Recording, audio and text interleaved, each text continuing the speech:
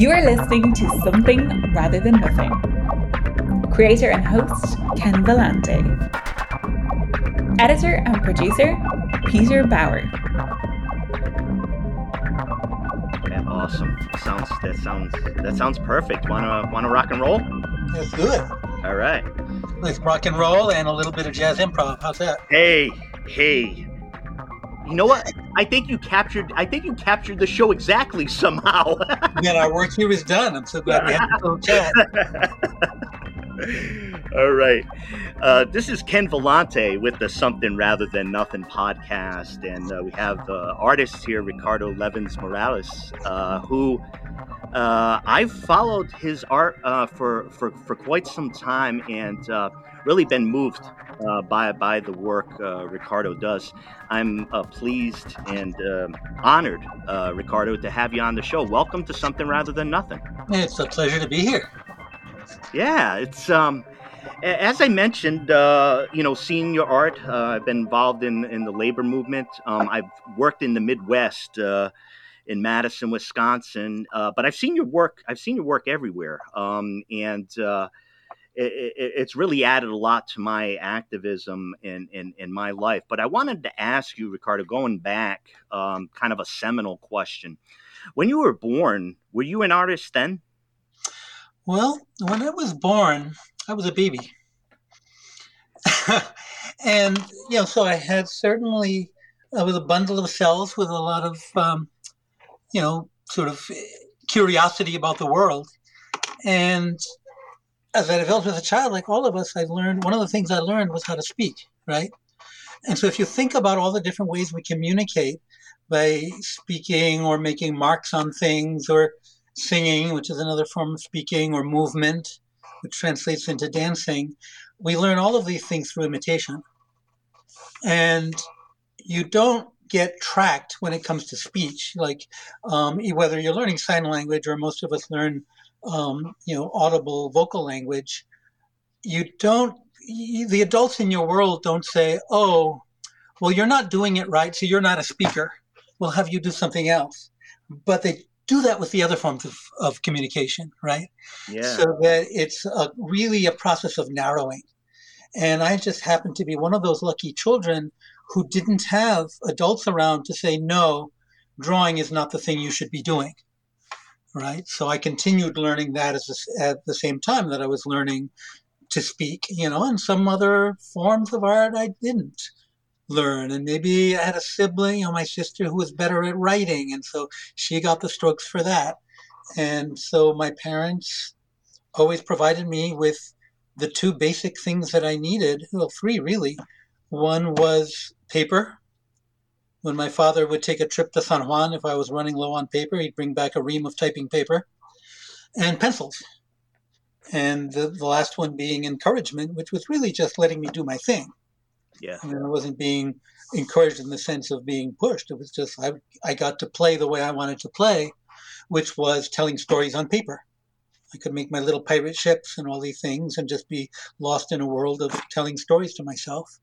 And of course, this is an environment where there was no television, right, and where we didn't really listen to radio, and there was, obviously no computers or anything like that. So this was one of the ways in which I was able to, take in stories and then create my own. Yeah. I heard there in you talking about it, just kind of the different ways in which we speak and can develop within art. I know when I talk to artists, there tends to be a tension between like defining yourself in the art form or saying I do this. I know through a lot of your output, accessible printmaking that you do that helps create awareness around environmental issues, labor issues, things like that. Do you find that as far as what you have wanted to do at art, given your background being not having those limitations, have you felt in general that you've taken that forward and been able to create in the way that you wish to create? Well,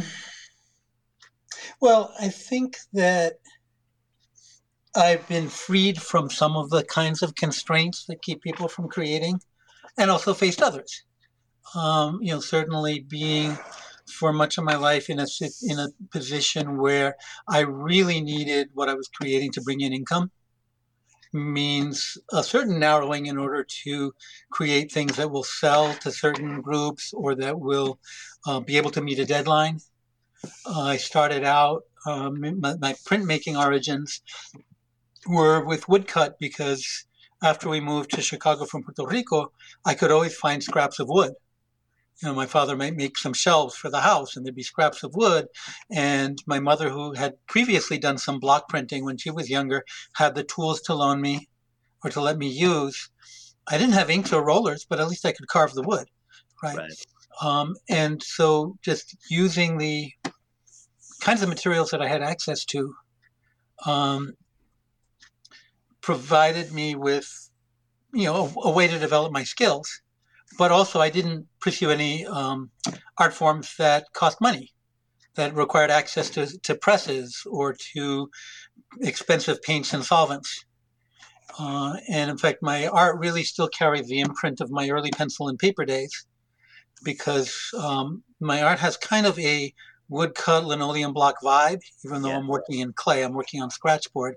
But I think that, so if you took one of my full color posters and made all the color disappear, you'd still be able to get the story of the poster, because my art is still essentially black and white art in its outlines that I then add the color to, which may or may not have anything to do with the question that I have already forgotten. Well, let's keep moving. I find that in talking about art, and just talk about two words, art and artist, I find that people's responses to the question of whether they're an artist or not tend to be dominated by the simple conception of what art is. I think a lot of times I mention it to folks. They say, "Well, I don't paint fine things that show up on a gallery wall. I'm not an artist."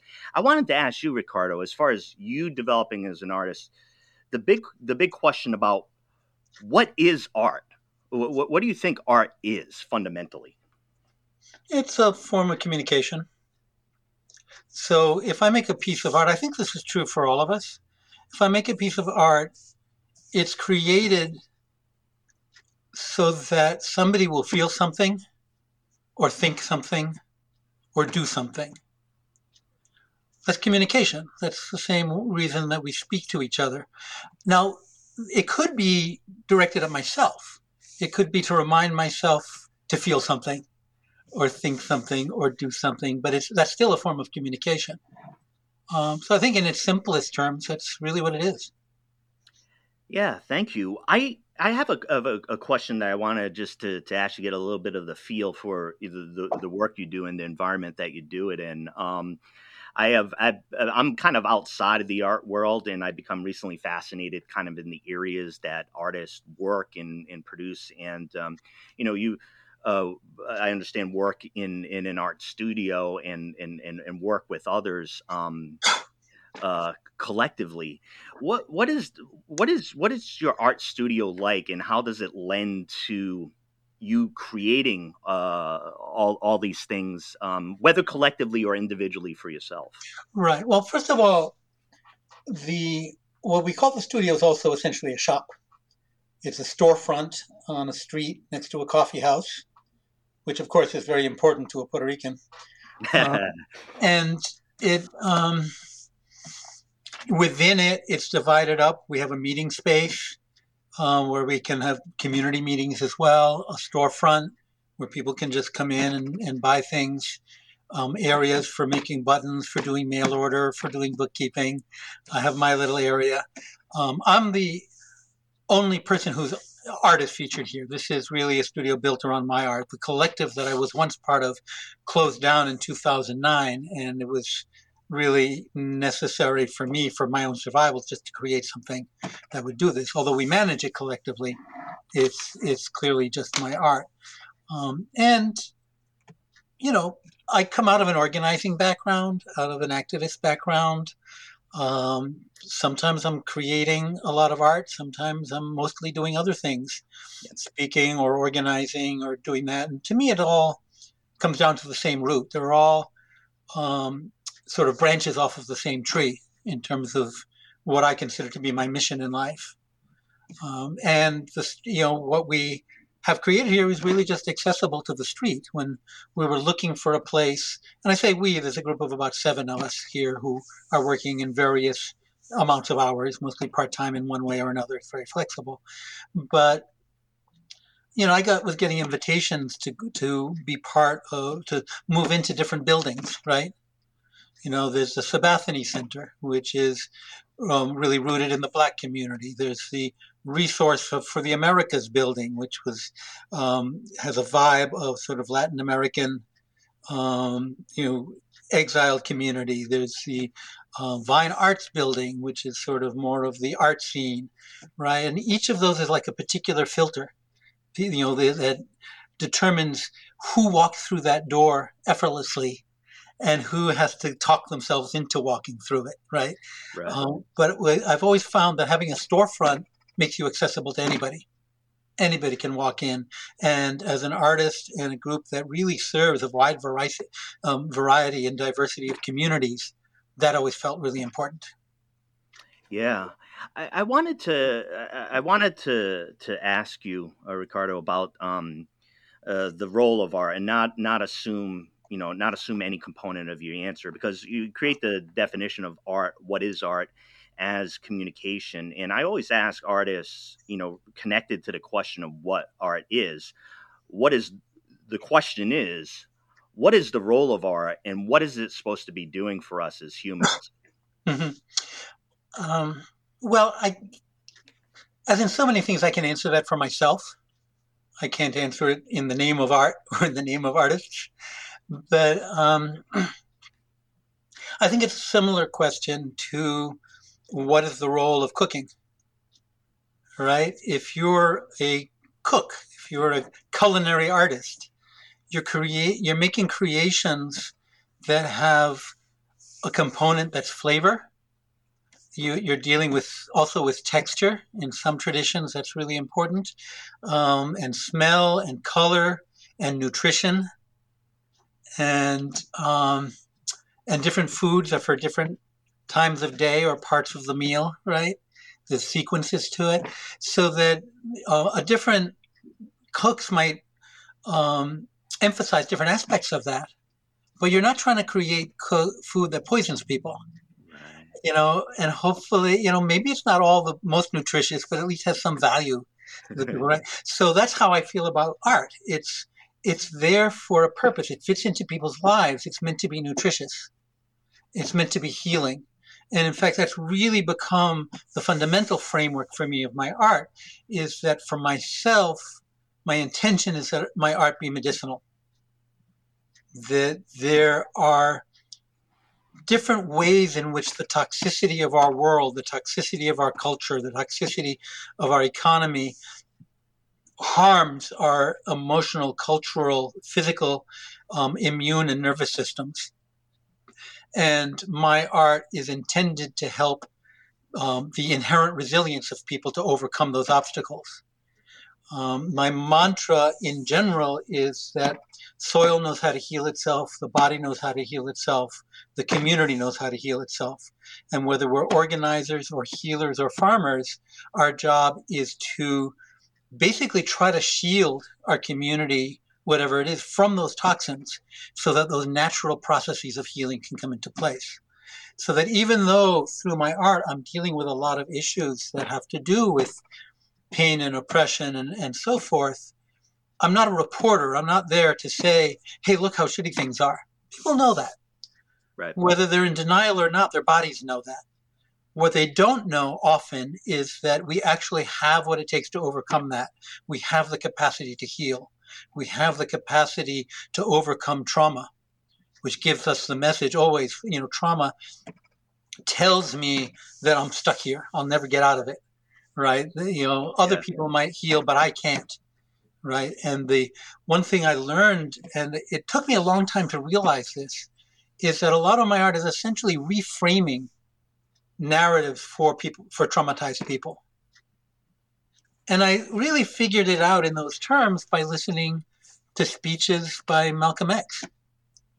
By the time I came to from Puerto Rico to the States in 1967, Malcolm wasn't around anymore. I was most influenced by his heirs, groups like the Black Panther Party and other groups that I encountered in Chicago. And so I really didn't have a real sense of his presence until much later when somebody did me the favor of inventing the internet. Yeah. And then I was able to start actually listen and realize that one of the dimensions of Malcolm was as an orator. A very talented, and that was an art form. Yeah. Right. And he used humor wickedly. Oh my God, he was good.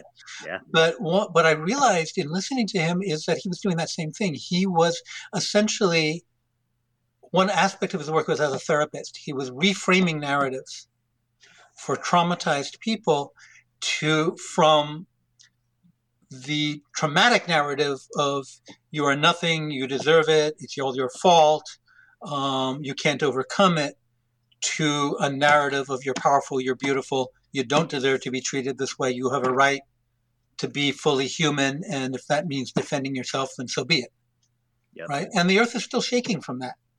You know, you feel the earth, those tremors, some of that are still from the supernova that was Malcolm, but that's kind of the role, and it's not always on such an explosive basis. It's often, sometimes it's just vibrations through the bedrock, but that I see is my role, which means that when I'm working with a community, when I'm working with a union, when I'm working with an organization, when I'm working with individuals, part of my role is to listen for the diagnostic question, which is what is it that's keeping this person, these people, this organization, this community, this nation from understanding its own power? Yeah, I appreciate your mention of Malcolm X and the vibrancy and the echoes of that. I have viewed Malcolm for me as the courage to pursue intellectually, to discard old beliefs, to discard old systems, and to move forward and understand the world and try to build up more humanity. That power for me, like the film Malcolm X, was seminal in my experience. Listening to Public Enemy and hearing Malcolm X through that medium has been deeply important to me. I wanted to ask you, in the sense of what art does and connect it to the labor movement. I wanted to ask you, so I've been working in labor for 21 years, and I was in Madison with Scott Walker in 2011, Madison Teachers, who I worked for at the time.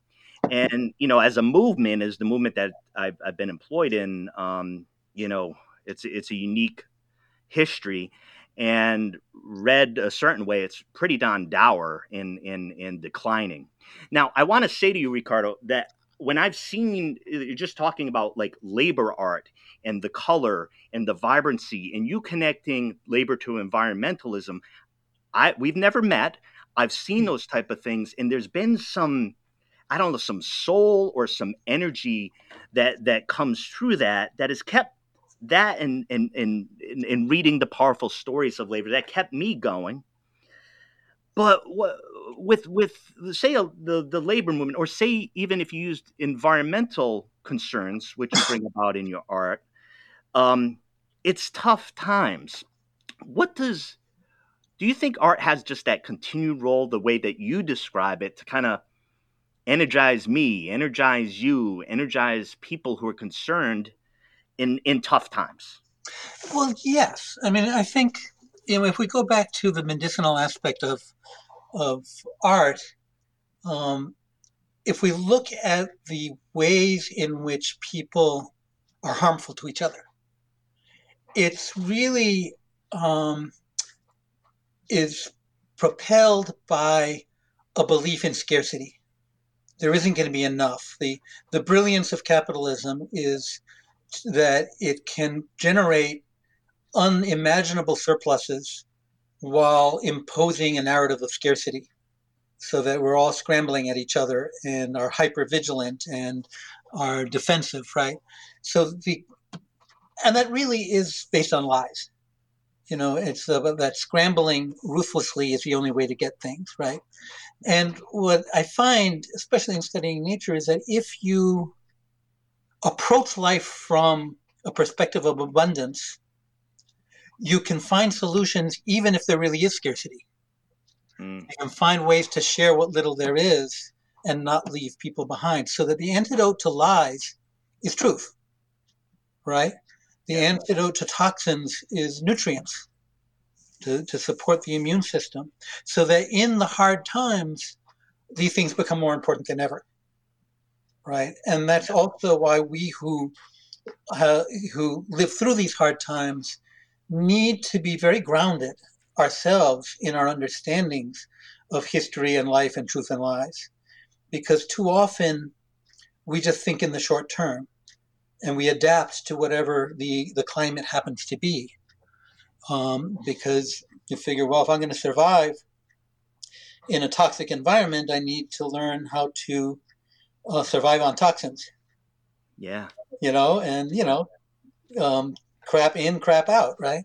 Yeah. So that, and for me, the way I think what has grounded me is the fact that I grew up in the forest, that I grew up in, my playground was a natural ecosystem. And that teaches about cycles and flows and, abundance and replenishment and depletion and time lags, right? You can't hurry an egg when a bird lays an egg. There's no fast forward button. There's no pause button to get to the good part, right? To cut to the chase. So that means that when I came to this country, it was in a time of mass movements, right? Immigration, adolescence, and revolution all at once, right? Perfect storm for a growing kid. But that meant I was prepared when those movements evaporated, when they were either crushed or bribed or replaced into submission. It did not create an existential crisis for me. It was like, oh, okay, now I came here in a period when the tide was in. Now the tide has gone out. So what do I need to do? What are the tasks that I need to do in order to be prepared for the next time the tide comes in? Yeah. How do we prepare it so that when the tide comes in, the stories have been maintained, the history is still there, the lessons have not been lost, so that we can make the most advantage of the tide as possible? And now we're in a time of mass movements, and part of what I'm, considering is what are the stories that we need so that when the tide goes out again, for one thing, it won't go as far out. Yeah. Because with climate change and such, we can't afford to have long periods between the tides, but also so that we get to keep enough of as many people as possible who just have been mobilized, and that their shifts of consciousness are profound enough that they'll be with us through the dark time, through the time when the tide is out, hopefully for a short period, and the next tide will come in and rise even higher. Yeah, I appreciate your explanation too, because I think that's always a really tough task for people to understand who are interested in history and development of things repeating themselves or like a linear type of development, and just thinking about what you can do, what you can do, at that time. And the thing about history is that it moves in a spiral, not in a circle. So whenever we come around to the same point, right, to the north side of the circle, we're still always in a different place. Yeah. Right. Yeah. And how do we make advantage of that and push that on so that at each point in the cycle, it can be, and in ecology, you have this too. You can have a downward spiral in an ecosystem where it becomes more barren, where the soil is washed away, where gullies develop, where no nutrients are retained, and fewer life forms can exist. And you can reverse that. And there's strategies to reverse a downward spiral in an ecological field or a stream so that you begin the reverse process. And that's really what our struggle is how do we create an upward spiral toward liberation? Because when you do that, things become easier and easier. It's like having the wind at your back as opposed to in your face.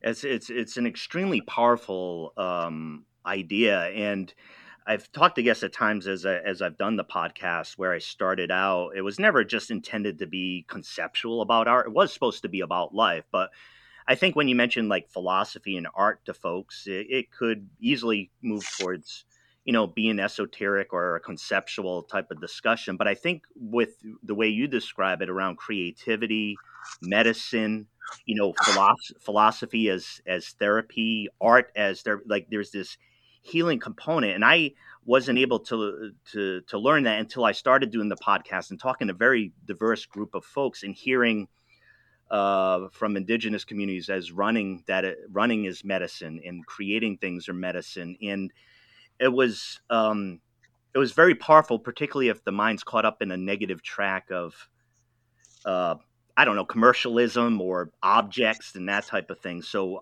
the power of your ideas is very helpful as medicine in and of itself. Ricardo, I wanted to ask, related to the question of, when you're an artist, where you're born, but to take into account people or things that have impacted you. And the question is this: who or what made you who you are? Mm-hmm. Well, the phrase "it takes a village" comes to mind, but really it takes a whole ecosystem. So one of my most profound teacher I've already mentioned, and that's the forest. Where I grew up, all the water we got came from the sky, right? And we collected it on the roof, and sort of being in touch with those kinds of things. And it took me a long time to realize that is actually underlies my understandings of how you organize for change, is based on those kinds of cycles and rhythms and patterns. Definitely my parents, who were involved, they were activists long before I was born, and they were involved in the Puerto Rican independence movement and had this sense that change comes, even if we won't live to see it, we can still contribute to it, and that matters, right? So that in some ways, that's one of the reasons I think I was spared a lot of the things that trigger despair in people. That I'm able to and to think, and I guess one of the ways in which I like to talk about that is that I think I had the good fortune to have developed to some degree a healthy policy on disappointment, right? And I think that's a real key, I think, for all of us to ask ourselves, what is your policy on disappointment? And around what things? Like if you're involved in social change, for example, and there's a setback and you're disappointed, people you had faith in turned out to be assholes, right? Or what you hoped would bring immediate change turned out not to. Is your policy that is it a cynical policy, which is to say, oh, dang, I knew nothing worked anyway, so I'm going to go back and, sip margaritas on the beach, right, in Margaritaville. Or, oh, I need to learn what is wrong here. What went wrong? What went right? Where is the resilience in this picture? What do we need to support to move forward?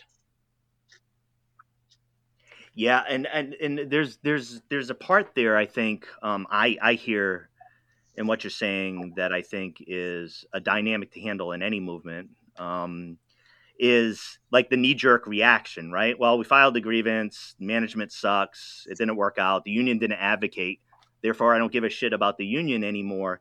There's this kind of like service-minded, whether it's labor or anything like that. I think your question is a great one. How do you handle when things have gone wrong? What is, your policy on, I believe you said, like disappointment or frustration? I think without one, I think the reaction is kind of abandon or not have a connection to what it is that you're up to.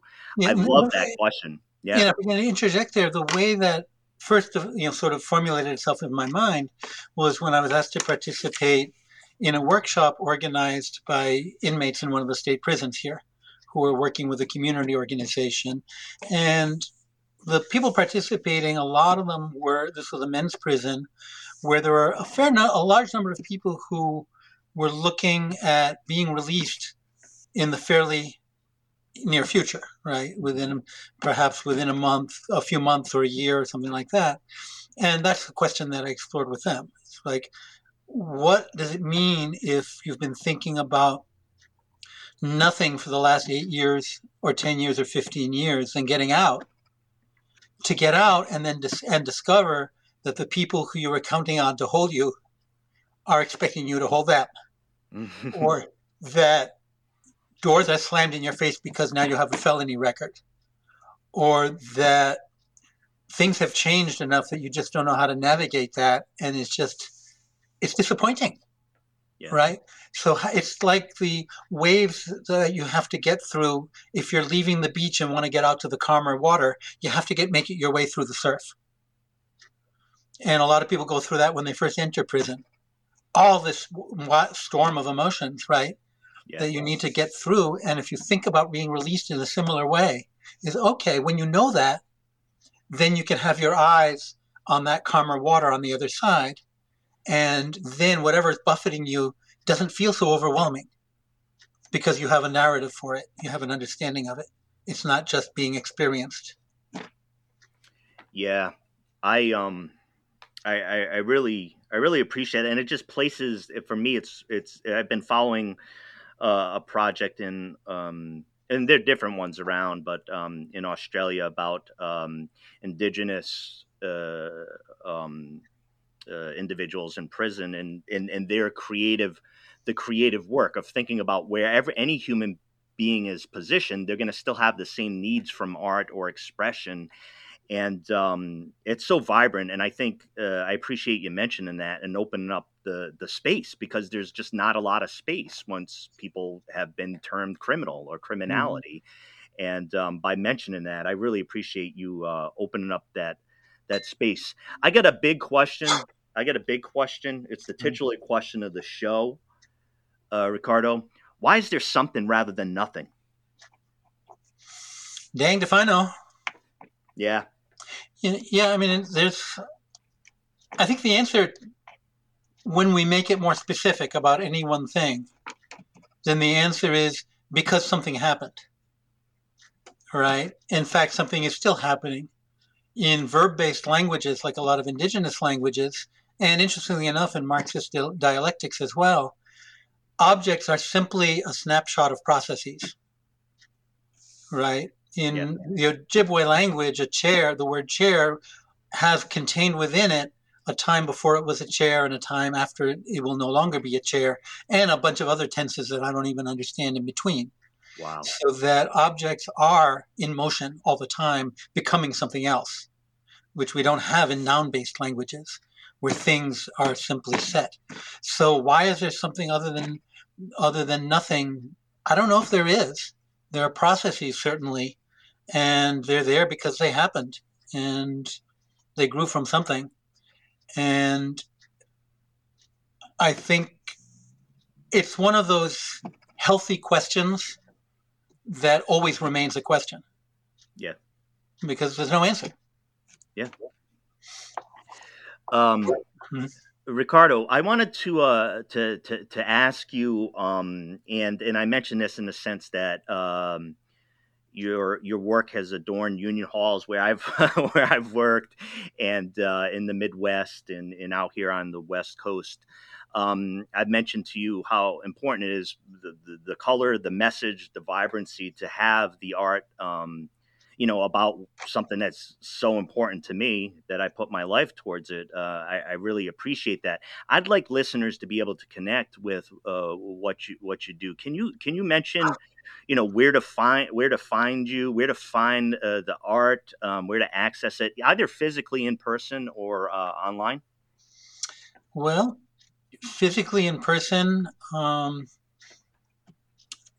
certainly anybody who comes near the point on the globe known as Minneapolis can stop in our shop, once we're open again to the public, depending on the vagaries of pandemics. Our hope is to be open in September. I do go to conventions sometimes, union conventions, or we do. I'm not the only one who can do that. It's most easily accessible for people who are far-flung by ordering online. The website is rlmartstudio.com. And I think our Instagram is something like at RLM Art Studio or Ricardo Levins Morales or something like that. I have far more savvy minds in the shop who generally handle the Instagram, available as the, under the studio name on Facebook. Yeah. So yeah, you can find us. We're around. Yeah, and thank you for being around. And I tell you, Ricardo, I've learned a lot from you, and there's a certain self-serving part of this I could see within the questions about the labor movement, working for justice, the medicine that's there and the fuel that's there. I didn't know that I was striving for it, but I have been striving for it, and part of it are these conversations where I can understand how we can connect with each other, how where the hope is. And so I want to tell you how important it is to me, and the popular aspect of what you do, I think helps others experience that. So I just wanted to let you know that absolutely directly, and for you to understand that it's a deep honor to have your answers to these questions and to come onto the podcast. It's been an absolute pleasure to meet you. Well, I certainly appreciate that.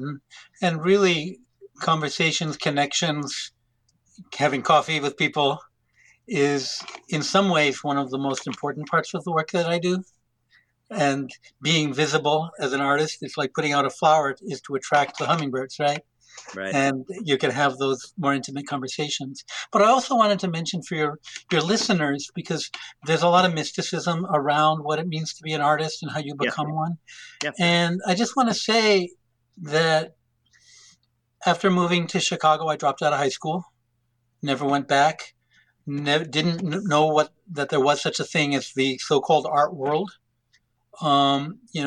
Recently coming up through the grassroots, now I get invited to apply for things or to be in galleries or whatever, but that wasn't my universe.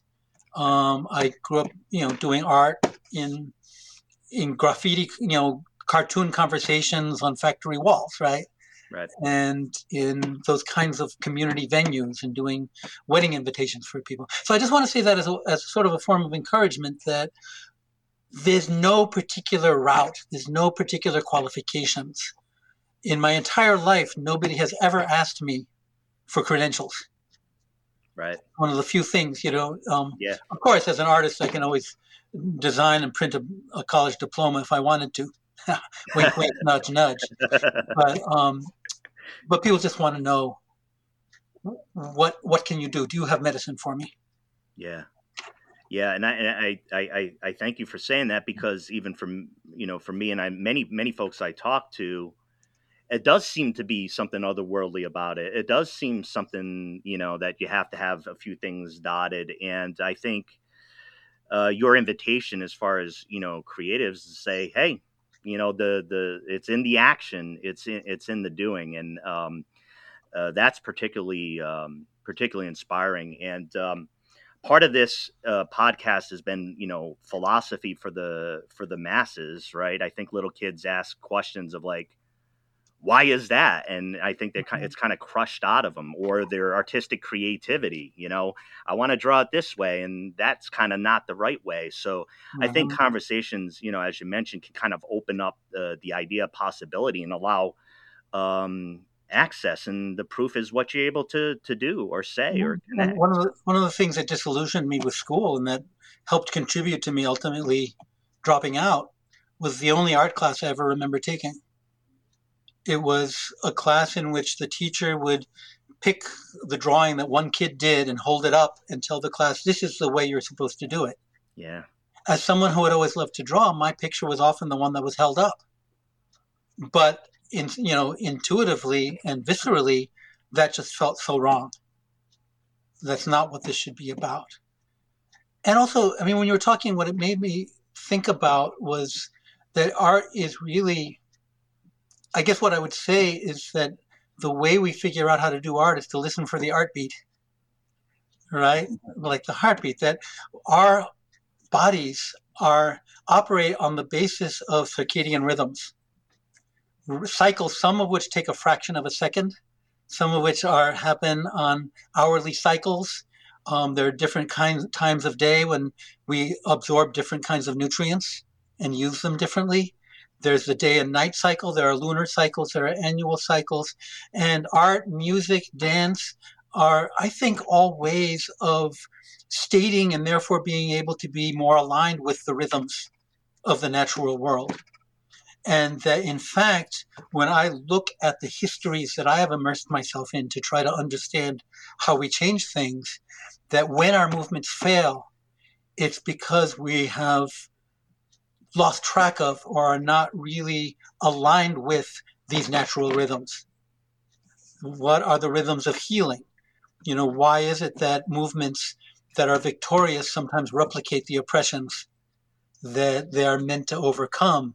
And I think that's where the hope is, that the more we can delve into, understand, decipher, and collectively get a grip on what these cycles, rhythms, what nature is demanding of us, the more we can effectively organize, the more we can be an effective union local, and the more we can, work for deeper, more long-term transformational change.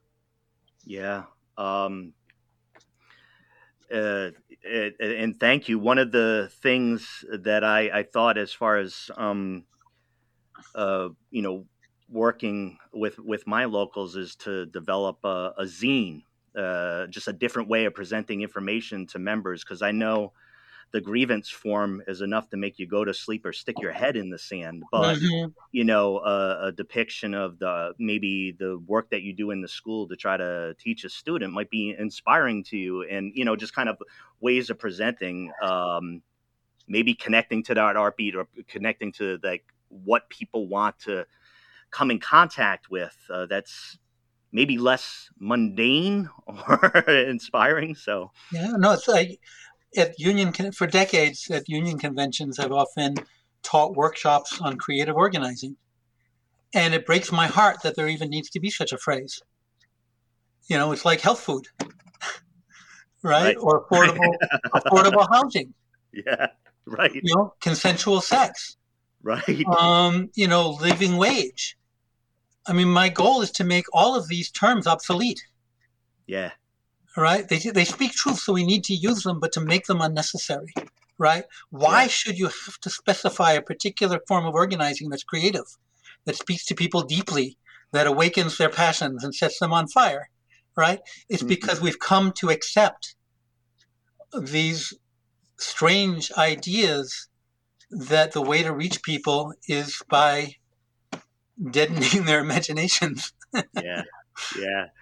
It's tap into the medicine, tap into the creativity. And Ricardo Levins Morales, again, deep pleasure connecting with you, learning from you, and your art does a lot of work for the people.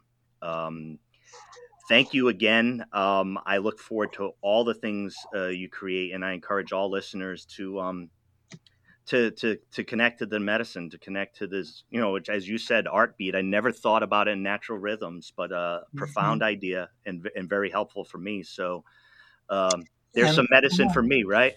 Okay, well, thank you. And thank you to all of the people out there who I cannot see or hear, but who I know will be listening to this conversation at some point. And I thank all of you for bringing your own heartbeats to the jam session, and for all that you are doing in order to support our collective resilience. Thank you, brother. In solidarity with Ricardo Levins Morales. Hope to talk to you again soon, brother. Okay, be well. You too.